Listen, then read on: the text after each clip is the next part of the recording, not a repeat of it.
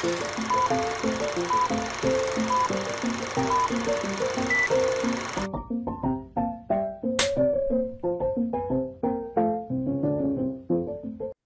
everyone, and welcome back to My Movie Story. This is Brian here, your host, and great to have you on the show. Thanks for tuning in again.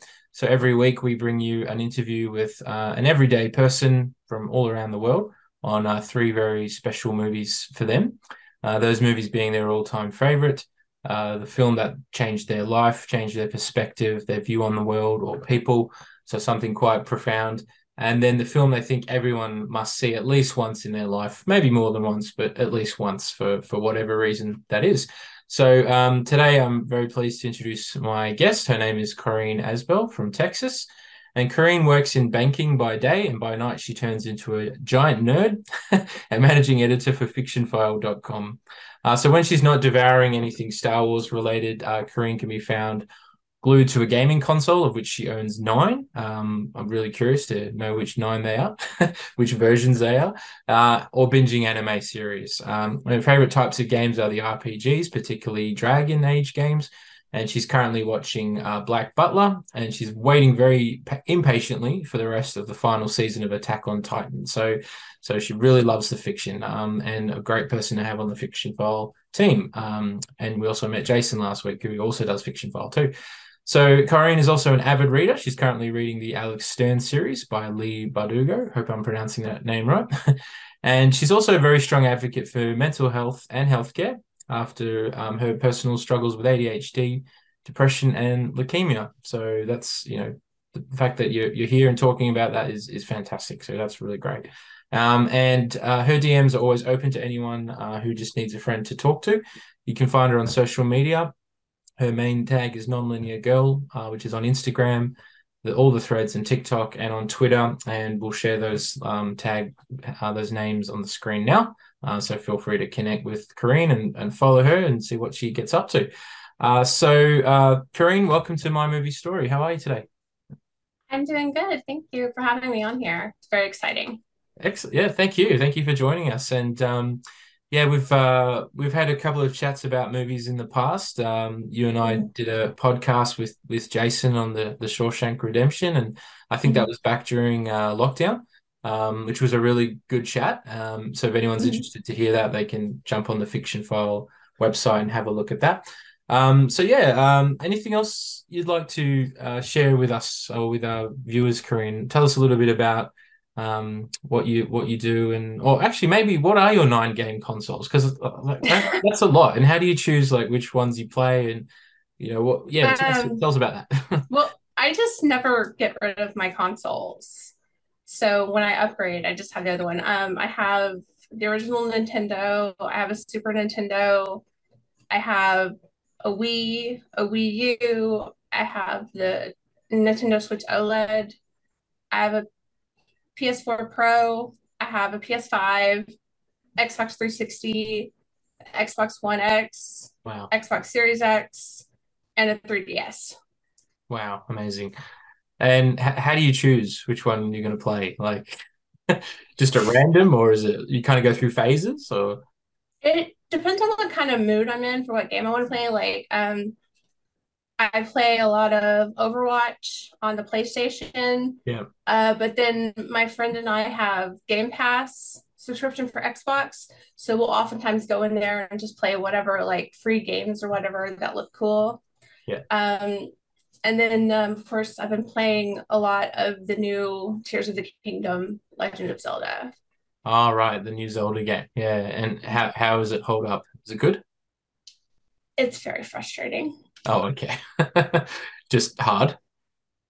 No, it's a really good game. It's more of a callback to the original Zelda games with the temples and things like that, as opposed to Breath of the Wild. Yeah. It's just sometimes the puzzles lining up, you build things to get across puzzles and things like that. Sometimes just lining those pieces up, it just makes me want to like rage throw my controller. But they Yeah. cost too much money, so Right. So it's a kind of a love-hate thing, isn't it? It's like sometimes you Mhm. throw on the remote of the TV and you're like, better not. Yeah.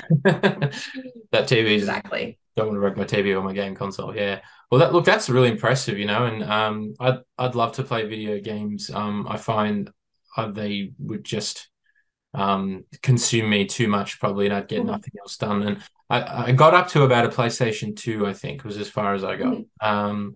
I still regard that as a pretty good console, like, but Mhm. I tell my students that these days and they just kind of laugh at me. So it's not cool anymore. But anyway, well, cool. Good to meet you on camera. We've spoken before, like I said. This is our first time meeting on camera. So yeah, Mhm. really, really keen to hear about your three films, and being a fiction file alumni, and someone who knows films and books and games. I'm sure your films will be really well chosen and all Mhm. really diverse.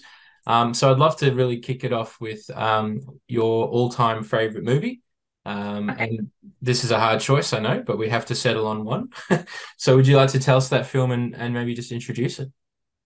This was actually a really easy choice for me. Oh, good. Um, I'm I'm a huge Star Wars fan, like a huge fan of the original trilogy. Like anyone that knows me knows like how obsessed I am with Star Wars. Like my living room, like if I could have filmed in there, would have been great because it's completely Star Wars. Yep. Um, I chose Empire Strikes Back as my favorite film. Cool. A galactic odyssey against oppression.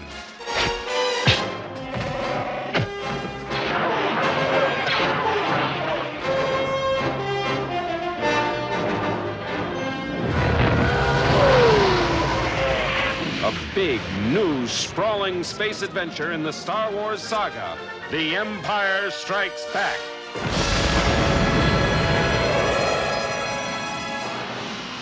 Coming to your galaxy next summer. Yeah. Yeah, that was a really easy choice. Excellent, excellent. All right, and a film that really doesn't need much introduction. Um, Most people sort of are familiar with it. It's got one of the most iconic scenes and lines in movie history, which I'm sure you know which one I'm talking about. So take me back. So, how did Star Wars come into your life, and what is it about Star Wars that you just love so much? I actually cannot even remember when I first saw any of the Star Wars movies because, they all came out before I was born. And I just, as long as I know, I've just always loved Star Wars, which is a little weird because, like, my family is a bunch of Trekkies. Oh, right, okay, So, yeah. It's like you're so either Star Wars or Star Trek. they have no idea how I turned up to be the Star Wars fan of the group. But Right. it's just I've always loved the adventure. I have a huge crush on Han Solo. Not Harrison Ford, Han Solo Just Han Solo. specifically. Yeah, yeah, I can see that. And it's just I've always just loved the movies. Yeah. But Empire is just it's a little bit special to me. I consider it the best out of the original trilogy because it's like one movie that like everything goes wrong Yeah. for the good guys. Like nothing goes right for them. And like a lot of times I'll make a joke that it was Luke's no good, very very bad, horrible, no good day. Uh based off some book from a kid's book, I can't remember. But Yep. it's so inspiring to me that like at the end of the movie you see Luke and Leia, like they hold hands and they look out the window and there's hope. They still have hope that after everything they went through, Yep. that they can still, Mm, defeat the Empire. yeah. And hence the name of the film, The Empire Strikes Back, because they really do. Mm. And Darth Vader's he's pissed after they blew up his first Death Star. Yeah. And it's a much more darker film, isn't it? Mhm. I guess the good thing about the original trilogy is it's one sort of ongoing story, but each film is like it's sort of a standalone Mhm. story. So what is it about Empire that makes it stand out as the best Star Wars film, do you think? Um, I mean, obviously, there's like, the big, spoiler alert scene that Darth Vader's Luke's dad, which nobody saw coming. No. And it's pretty memorable. And like I especially like knowing that scene that Mark Hamill is the only actor on set that knew what James Earl Jones was going to say. Ah, Like Sebastian Shaw had no idea. right. He thought the line he said was, Luke, I killed your father. Oh, Sebastian Shaw being the actor who played Darth Vader. I'm going to be 90% sure to say yes, Okay. that he was the one in the suit. In the There suit. were three actors. There's three actors altogether. Um, and now that I say that, I think Sebastian Shaw was just the face, and I can't remember the other actor. Okay. Was it I'm not a very good Star Wars trivia person. David Prowse or something? Does that sound familiar? Yes, David Prowse. David David Prowse. Prowse. Yep. Who Yeah. was the So face that under was one. the helmet in Jedi, is that right? When he took his helmet off. Is that David Prowse? It's been a long day. My brain's confused right now. That's I okay. can't tell you. We can confirm it. One of them wore the suit, one of them was the face, and James Earl Jones was the voice. And what a voice, yeah, yeah. So as you were saying, Mark Hamill was the only actor on the set who knew that line was going to be delivered. Mm-hmm. So wow, and probably And at then the time one of the best kept secrets in Hollywood. that scream that he gave, like when after the line was delivered, it's just kind of haunting. Oh yeah. Like it's still like just sticks in my head. I can hear that scream. Yep. Yeah. But what I do love most about this movie is, like I said, where everything goes wrong.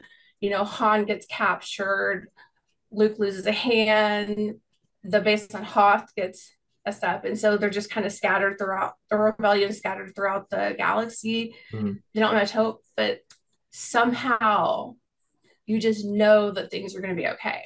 Yeah, absolutely. And that's Yeah. what that movie represents to me. It's just, Yep. I mean, obviously it's awesome. Like I love the scenes with the Millennium Falcon where, Han and Leia share their first kiss on Yeah. Hoth, and then Yep. I actually have a tattoo of the scene where the Millennium Falcon's going into the asteroid field. It says, "Never tell me the odds."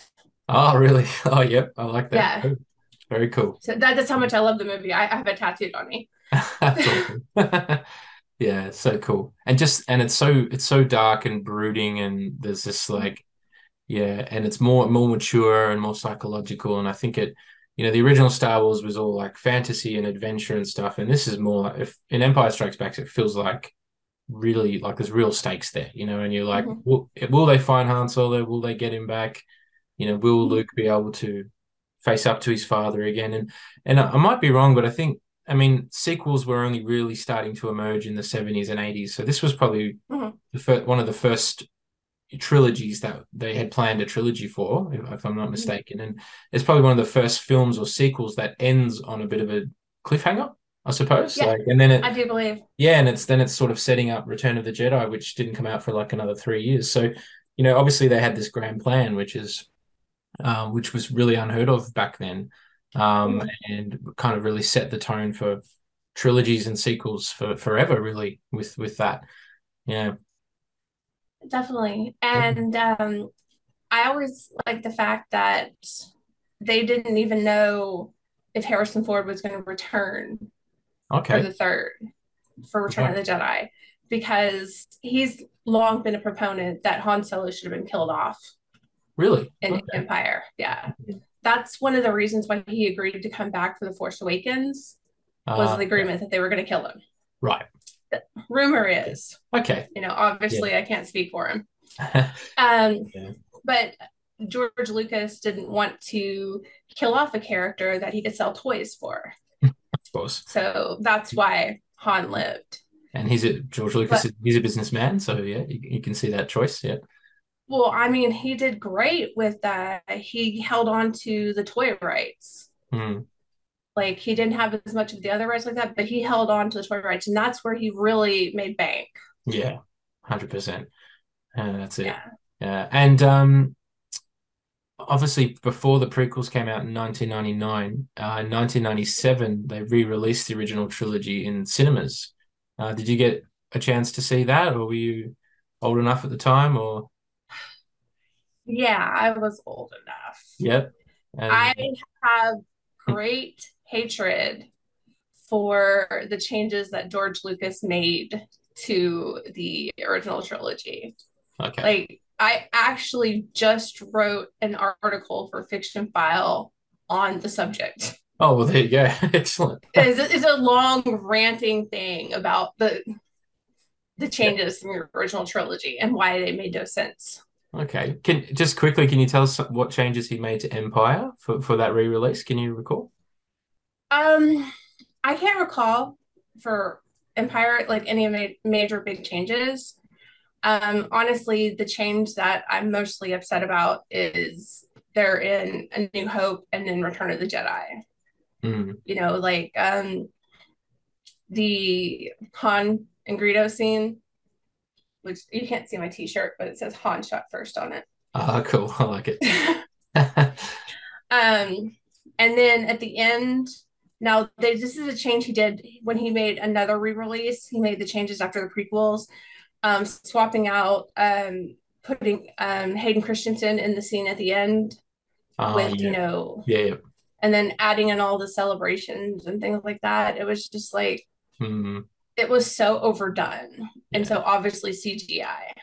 Absolutely. But I think that might also be one of the reasons why Empire is one of my favorites, is because it was the least touched. Yeah, definitely.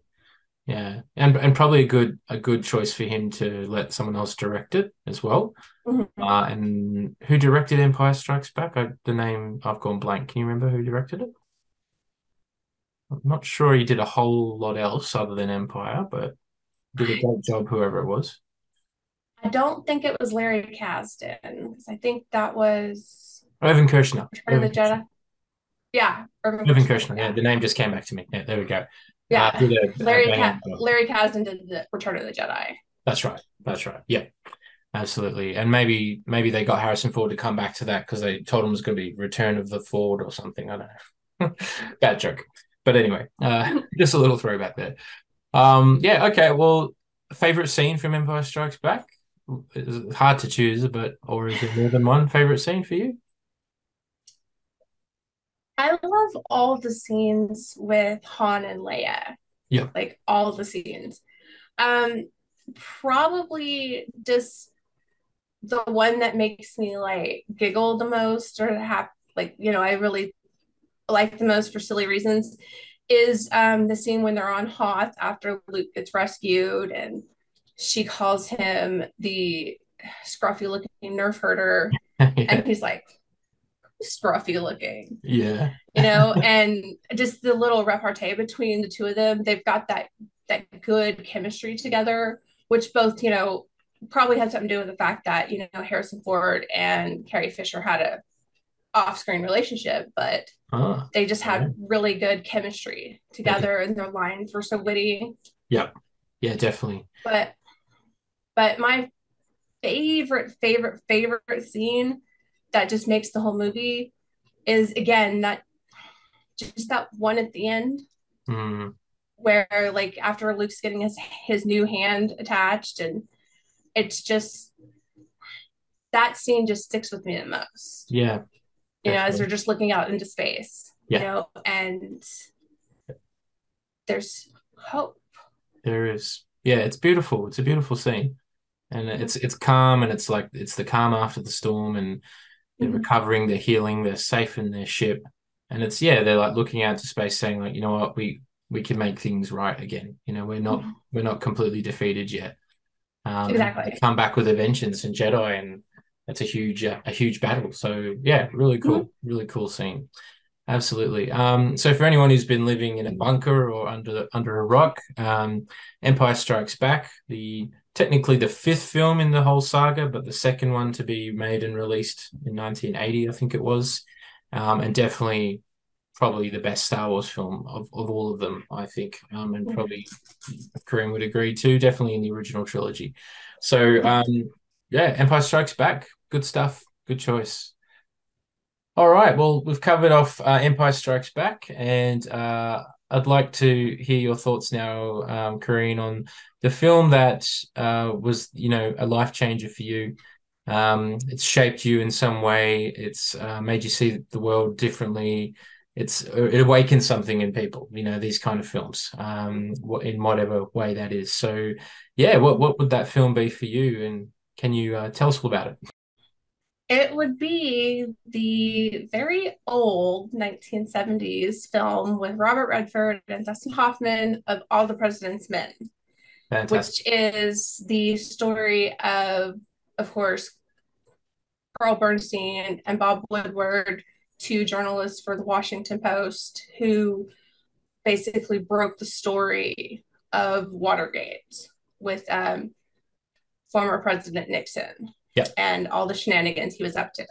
Yeah, absolutely. Woodward, Bernstein, get in here.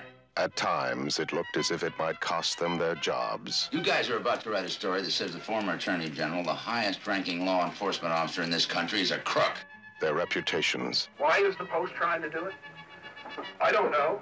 Perhaps even their lives.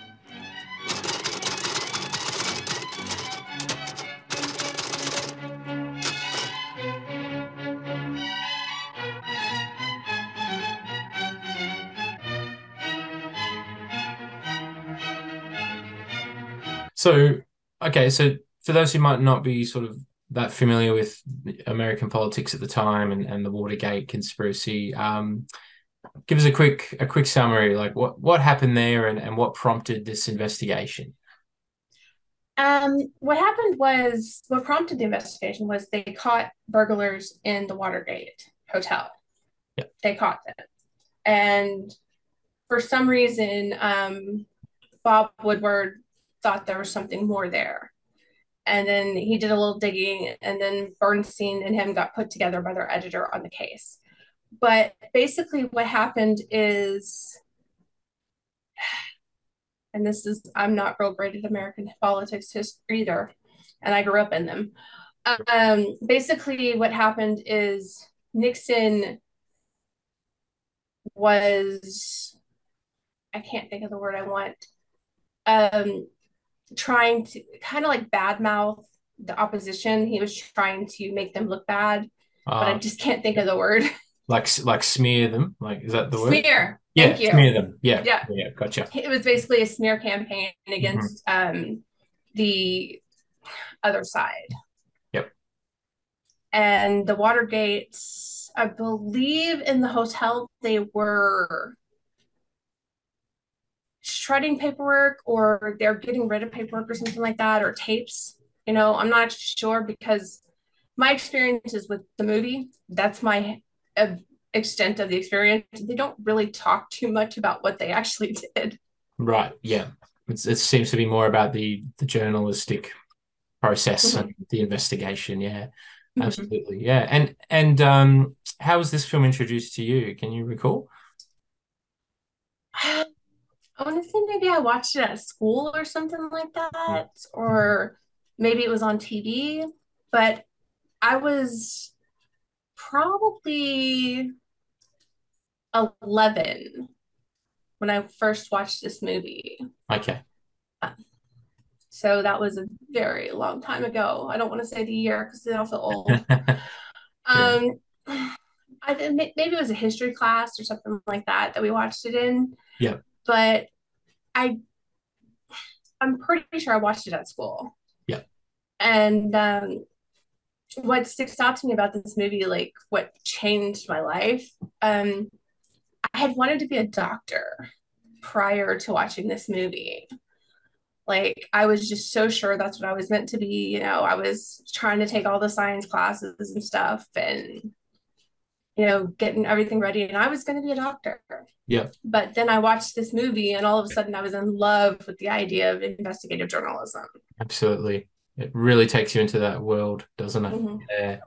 So yeah, like watching it was definitely takes you right inside the world of journalism and all that. So for you, that really inspired you to look into that sort of field and get to know it more. Yeah, right. Yeah, it actually, so I was in 6th grade, which is the beginning of middle school in the American school system. And like, that's when I watched that movie, when I watched All the President's Men. And I actually tried to start a newspaper at our middle school when I was Yeah. in sixth grade. Because I knew that was what I was meant to do. And Yeah. I don't know what I thought investigative journalism I was going to find at the middle school. Like, I don't know, maybe find out that they were cutting costs on the breakfast pizza. I have no Yeah. idea. But Some I just cover up. remember, Yeah. I just remember like I was talking to the principal and there were three different principals, like a principal and two vice principals. And I was very unfortunately on first name basis with all the principals for no fault of my own. Okay. I had an older brother, it's his fault.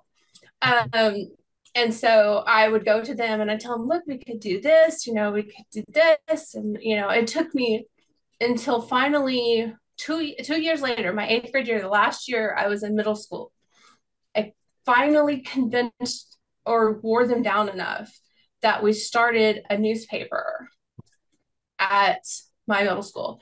And it was barely more than like a newsletter. Yeah. We cropped things and we put them on paper and we made copies and, Nice. we passed it out. But I was just so proud. I was a journalist finally. You were, absolutely. Yeah, for sure. And what was the name of the newspaper? Can you remember? It was the Coil Connection because Connection. It was Coil Middle School was the school I went to. Yep. I personally had a much better idea for the newspaper name. Our mascot was the Cougars. And so they called the sixth graders, they broke them up into two different groups, the Claws and the Paws. And that's what my idea for the newspaper name should have been, Claws and Paws. Right. That's a cool name. Yeah. Yeah. That's right up there with basically the newsletter content that we produce. But yeah, it was a start. Absolutely. And did you experience similar success as, Woodward and Bernstein? Like, did your principal resign or anything like that? No, unfortunately, probably the biggest breaking news that we ever wrote a story about was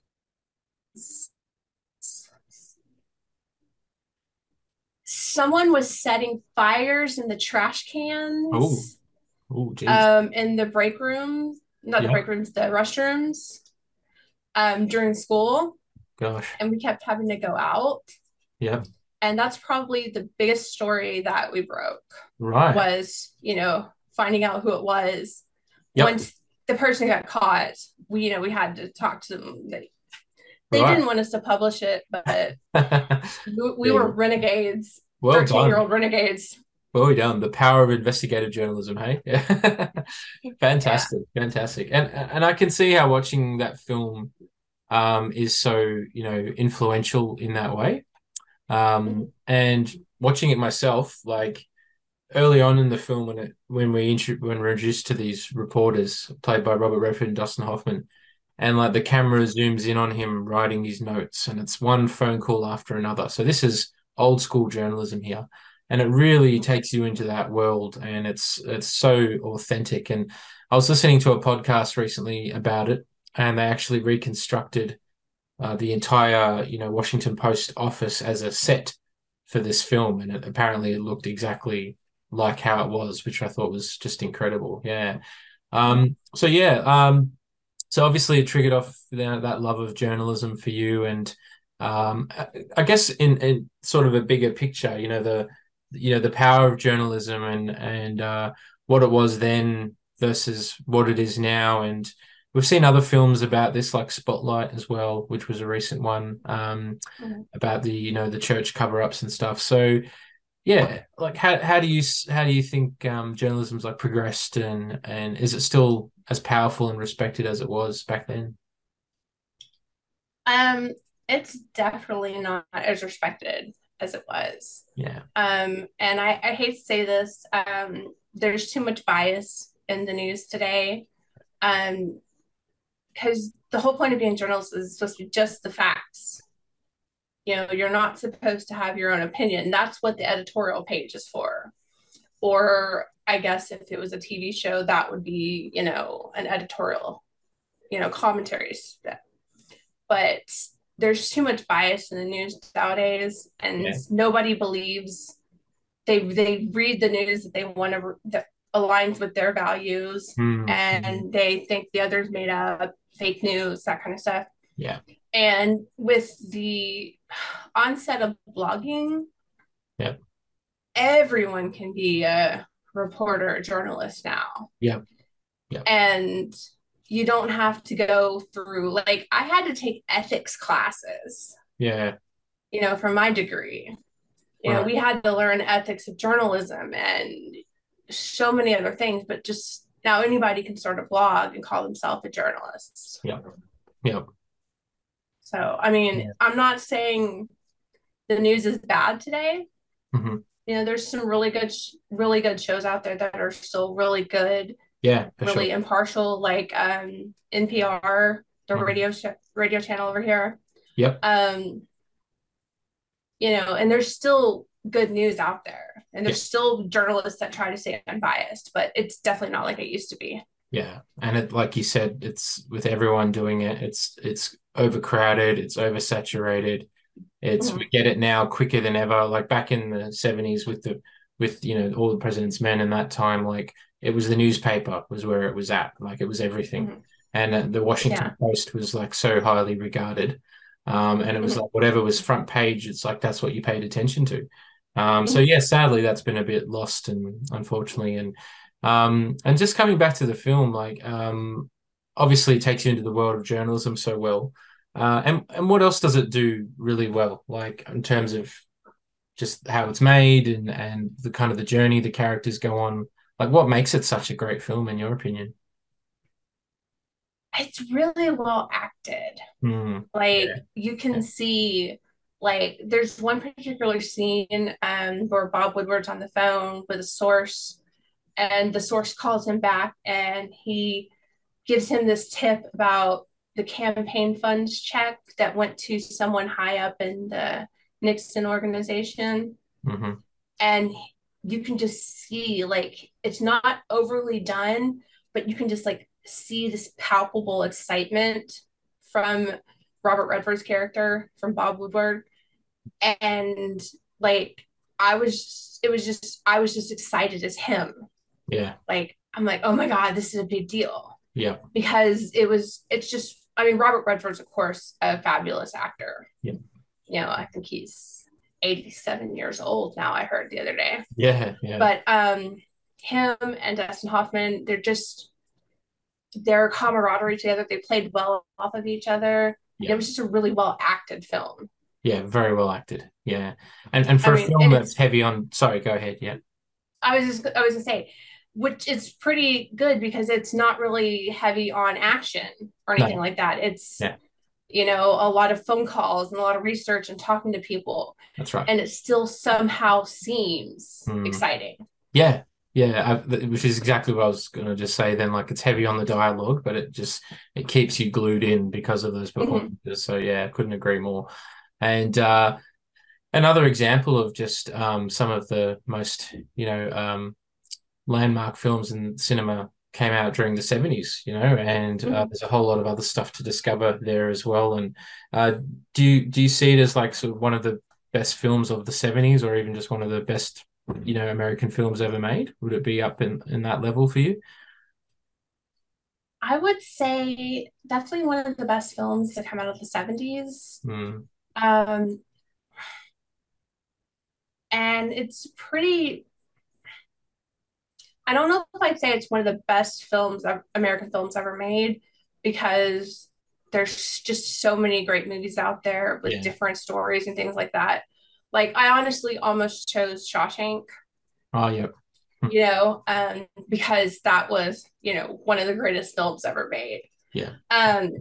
Couldn't agree more. But it's definitely one of the best films that come out of the 70s. Yeah, absolutely. Yeah, with two actors who are really at their peak at that time, Dustin Hoffman and Robert Redford. And yeah, fantastic editing, fantastic writing.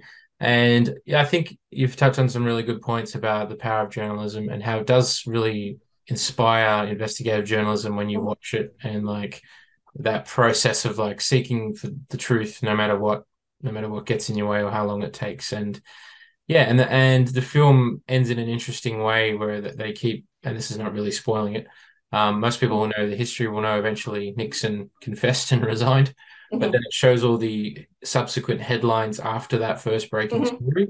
And like over a 2-year period, it eventually led up to him admitting, yeah, I've done it and I've resigned. So it all started with these two reporters, and I think there's a lot of documentaries out there as well about this and a lot of books. So if anyone wants to sort of do a deep dive into it, absolutely.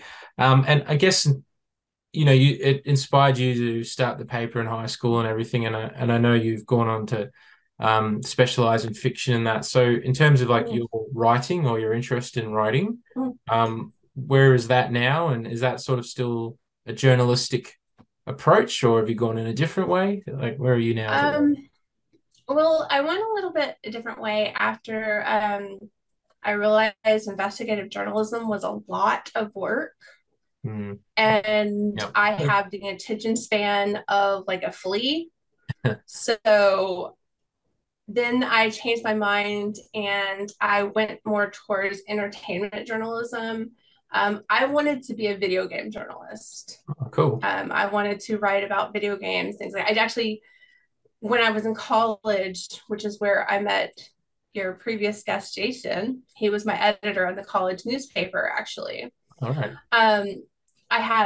I was always getting contacts from like Microsoft and the game studios and stuff like that to get games to review for the newspaper.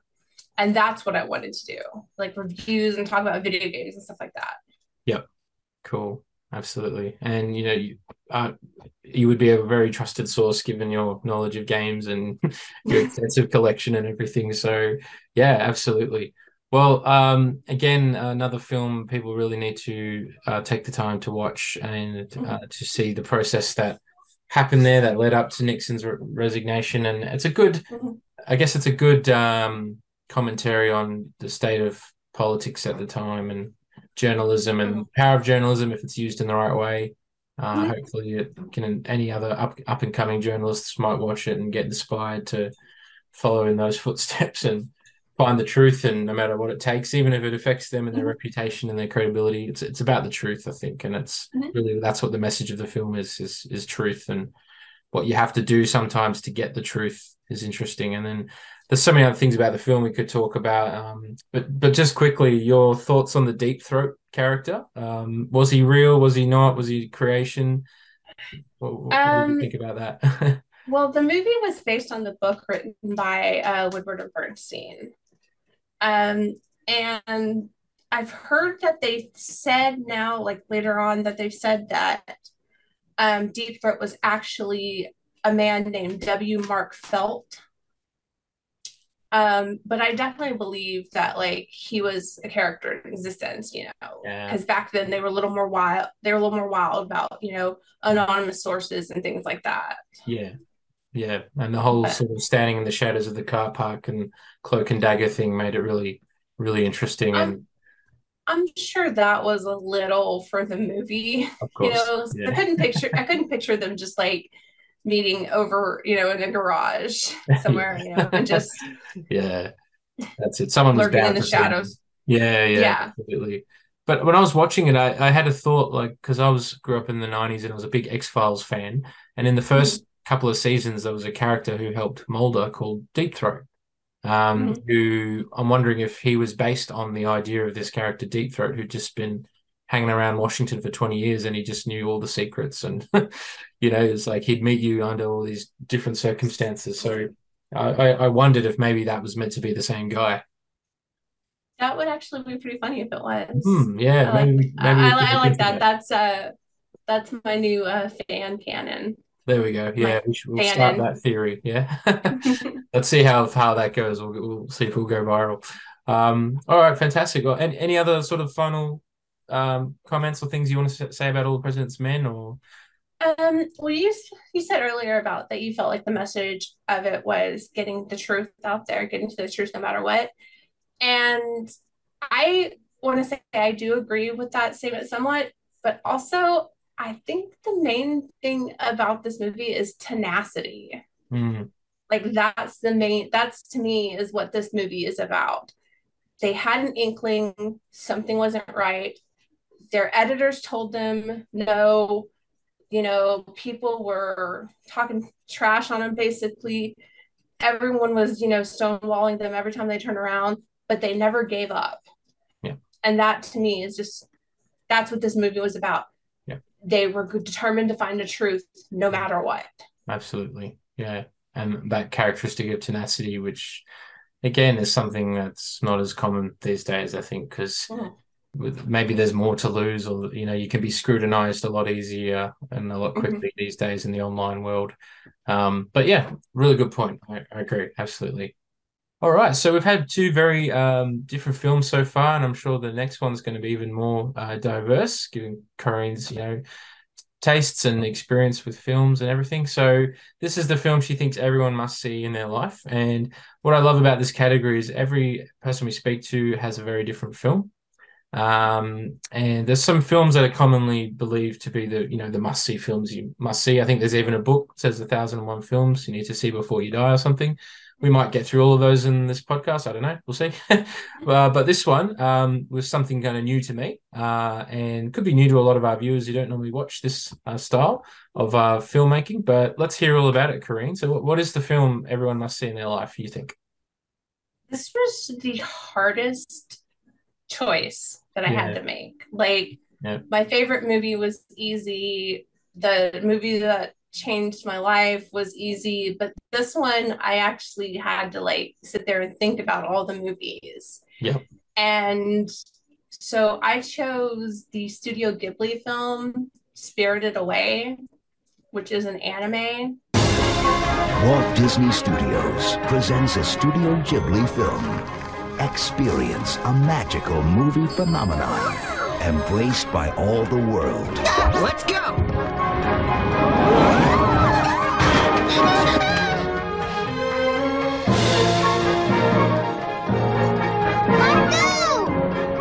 This fall, prepare to be spirited away.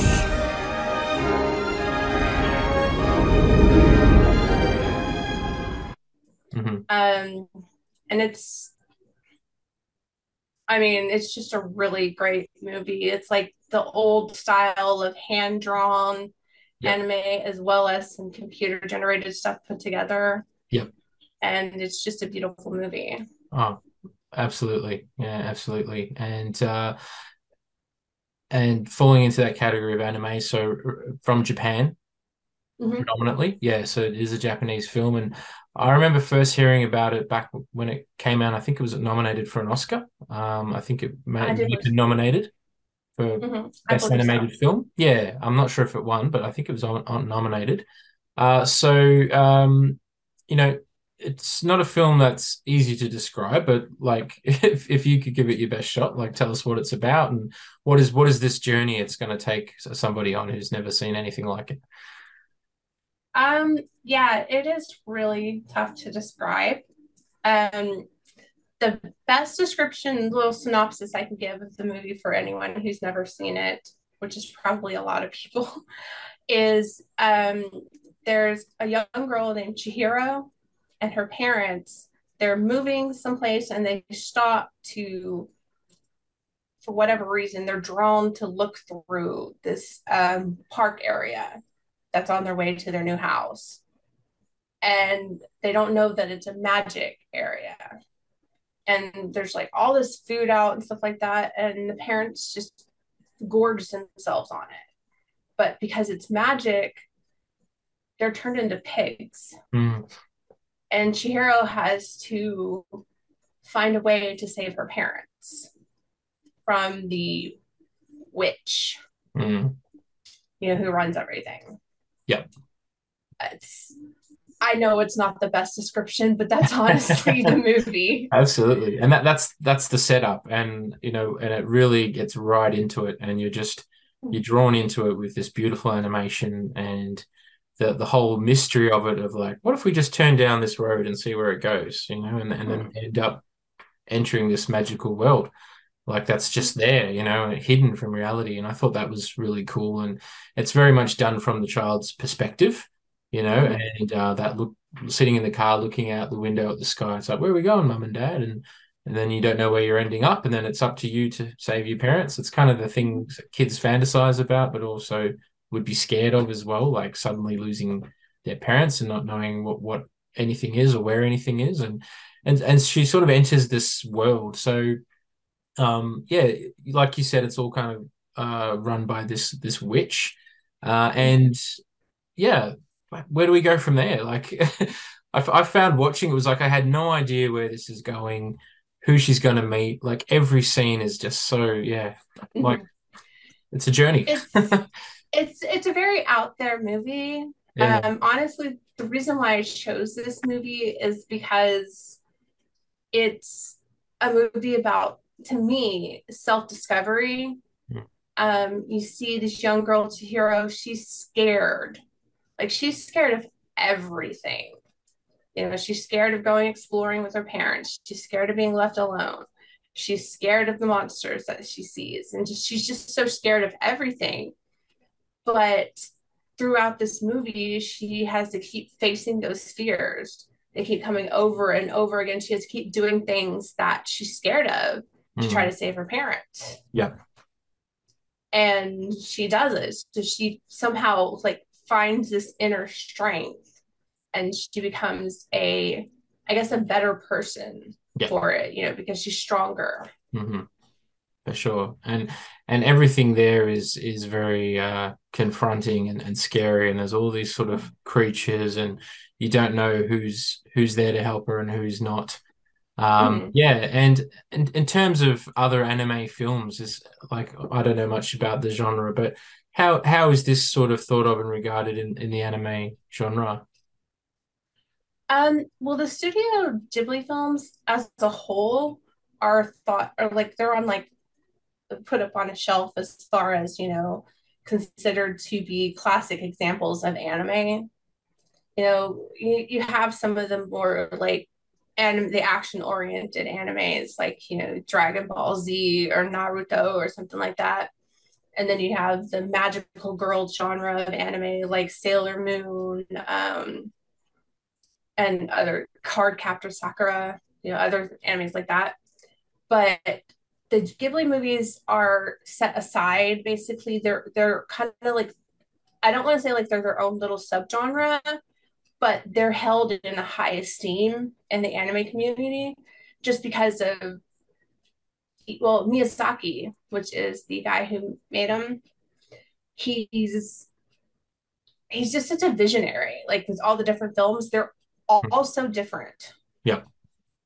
But they're just, I don't know. I've kind of lost the plot for what I was saying. I'm sorry. That's okay. Yeah. It's ADHD. But I would say that the movie is just well respected by, the anime community. And even people who aren't anime fans, they're not weebs or whatever, they enjoy the movie. Yeah. Just because it is a beautiful movie. Oh, stunning animation. Yeah. And like I said, I don't think I've ever watched anime for more than say a couple of minutes. It just never jumped out at me at any point. But the great thing about this podcast is I get to explore new kinds of films that you and our other guests choose, and it encourages me to go and watch them so we can talk about them. And that's now I'm interested, and I've heard and seen of other ones that have popped up along the way, like Howl's Moving Castle, I think is another one. Akira, I've heard is the original groundbreaking one that everyone raves about. Our local IMAX theater here in Melbourne shows it once a year or something. So yeah, it's gotten me intrigued for the point of just experiencing this beautiful animation. And it's storytelling that is not traditional. Doesn't really follow an arc that we're familiar with. It's almost like the whoever made it, it's like their fantasies, their dreams and nightmares, manifested in this animation. That's kind of what I got. I was watching and I was just so absorbed, and at times I'm like, oh, that's cool, and at other times I'm like, what the hell's going on? I'm really confused here. Where's this going? And then it just turns and you're kind of like, oh, that makes sense, but now this is happening and I'm confused again. It's it was like really surreal, but I loved Mhm. it for that. So I think that's a big part of the anime experience, isn't it? Like it's not what you Mhm. expect, is it? Yeah, it's definitely not the standard anime fare that you would get nowadays, Hmm. or even back in the day, like when I was younger. Um, Miyazaki's storytelling is just, I think you summed it up pretty well. And you said it seems like these were like dreams and nightmares and things like he had. It's almost like he's pouring himself into the Yeah. movies. Yeah. Um, like you mentioned, Howl's Moving Castle. Another really good one is Princess Mononoke. Okay. They all have different storylines, but they all seem to have the same underlying theme of the main character, the protagonist, and their strength. Hmm. Absolutely. So there's still a human story in there hidden underneath all of this really amazing, unusual animation. So yeah, which is really cool, I think, and it's about the journey of this young girl facing her fears, like you said, and finding her parents, which is, what's a kid going to do who's lost and can't find their parents? They're going to just wander around until they find them, which is kind of what she does. So absolutely. And I guess why is this the film people need to see? Like for someone who may be like anime, not my cup of tea, animation, no, but what like I mean you and I can say why we should watch this film. We both experienced it, but like do you recommend this film to people? How Yeah, do you sort of I do. yeah, you do. Okay. Yeah. Um, the reason why I think this is a movie that I think everyone should see, it's for multiple reasons. One, it's a beautiful movie. The animation is top notch. A lot of Japanese culture is in it, which helps like expand people's experiences and Hmm. expand your horizons. But mainly, it is for the theme of the self discovery, the self confidence, Hmm. because I think, especially a lot of us as adults, forget what it was like to be a scared little kid.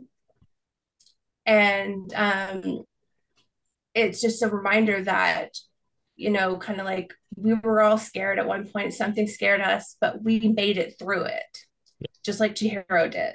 Yep. So Absolutely. I Yeah. just, it's just, I think it's more like a reminder, Hmm. you know, that we all have that inner strength, that we've all overcome some things. Yeah. Like they may not be magical. My parents may not have gotten turned into pigs, but I've overcome a lot of things. Yeah. And like Chihiro, I was scared, Hmm. but I still did it. You And got we all do it every day. we We're do. all scared of things and we still face them. We do. Absolutely. Yeah. Really, really well put. I think that's really the what's at the heart of the story.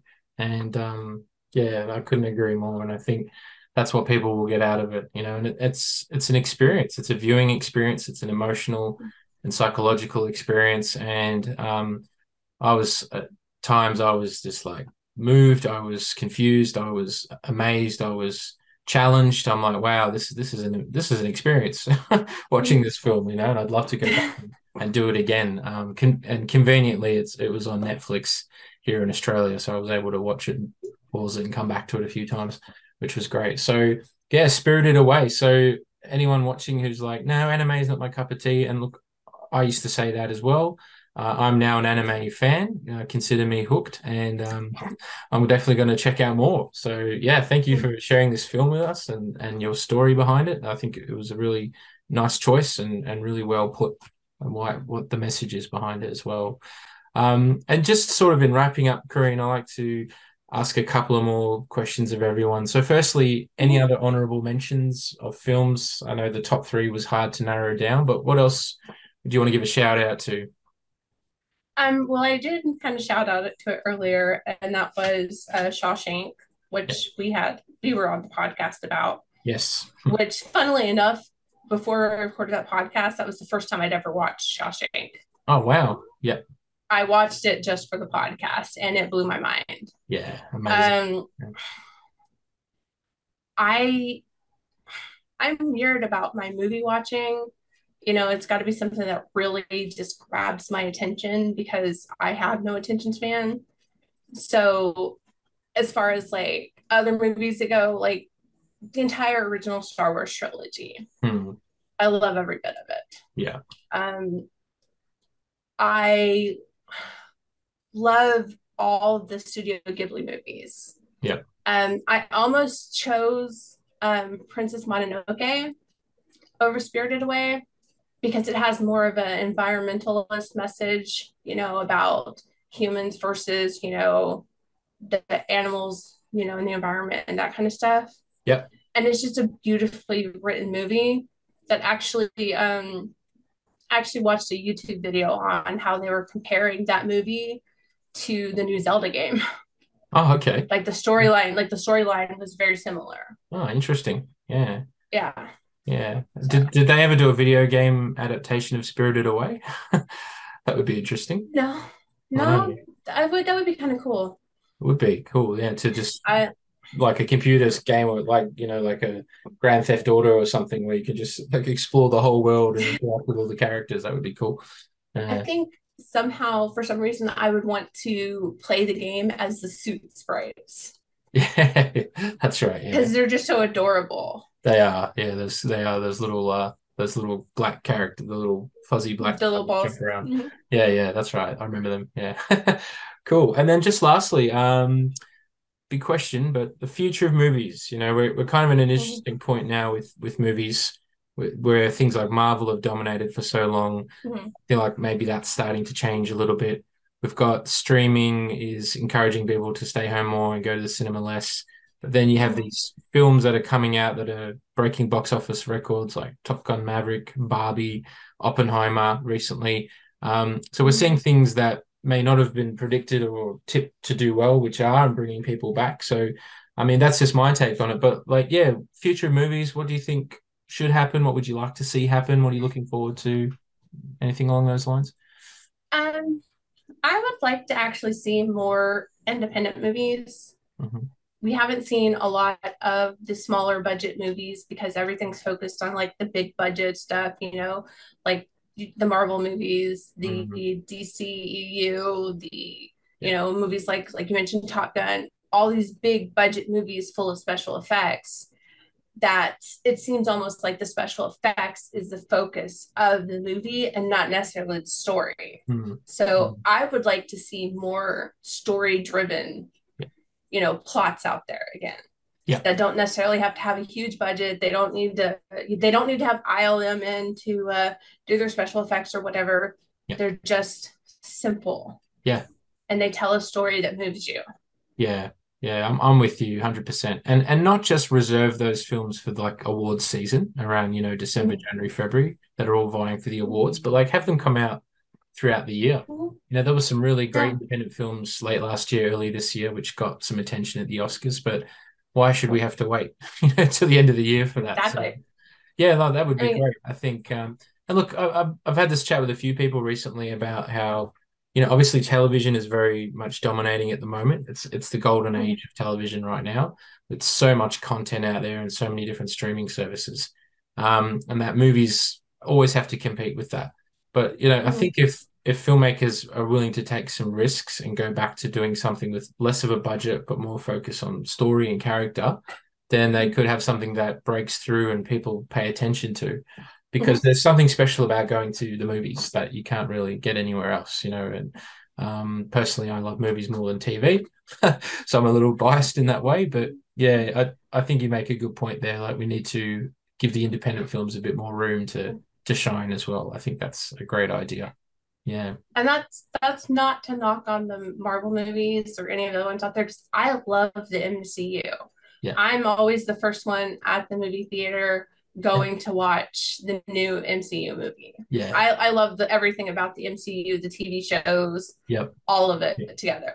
Absolutely, because it's fun. It's escapism. Yeah, but it's becoming that's all you get.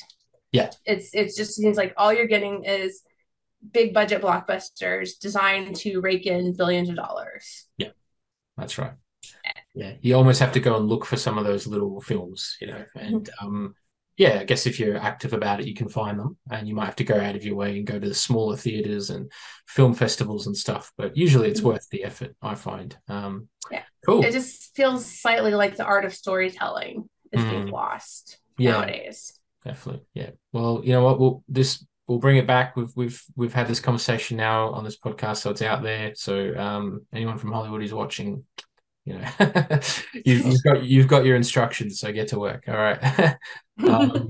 All right. Well, thank you, Corrine. Unfortunately, all good things must come to an end, and we'll wrap it up here. But it's been a really great chat, and I've really loved the films you've chosen and all the different things we've been able to talk about through these films, and hearing your stories and your little entrepreneurial journalistic days back in high school. That was really cool. And yeah, thank you for being a guest on My Movie Story. Well, thank you for having me. It's been a really great conversation. Yeah, absolutely. I love talking about Star Wars. So, yeah. And then, my other movies. Absolutely. Yeah. And we could go on forever and ever. And yeah, but maybe part 2 of this podcast will come a bit later. But but yeah, thank you very much. And thanks for watching. Thank you.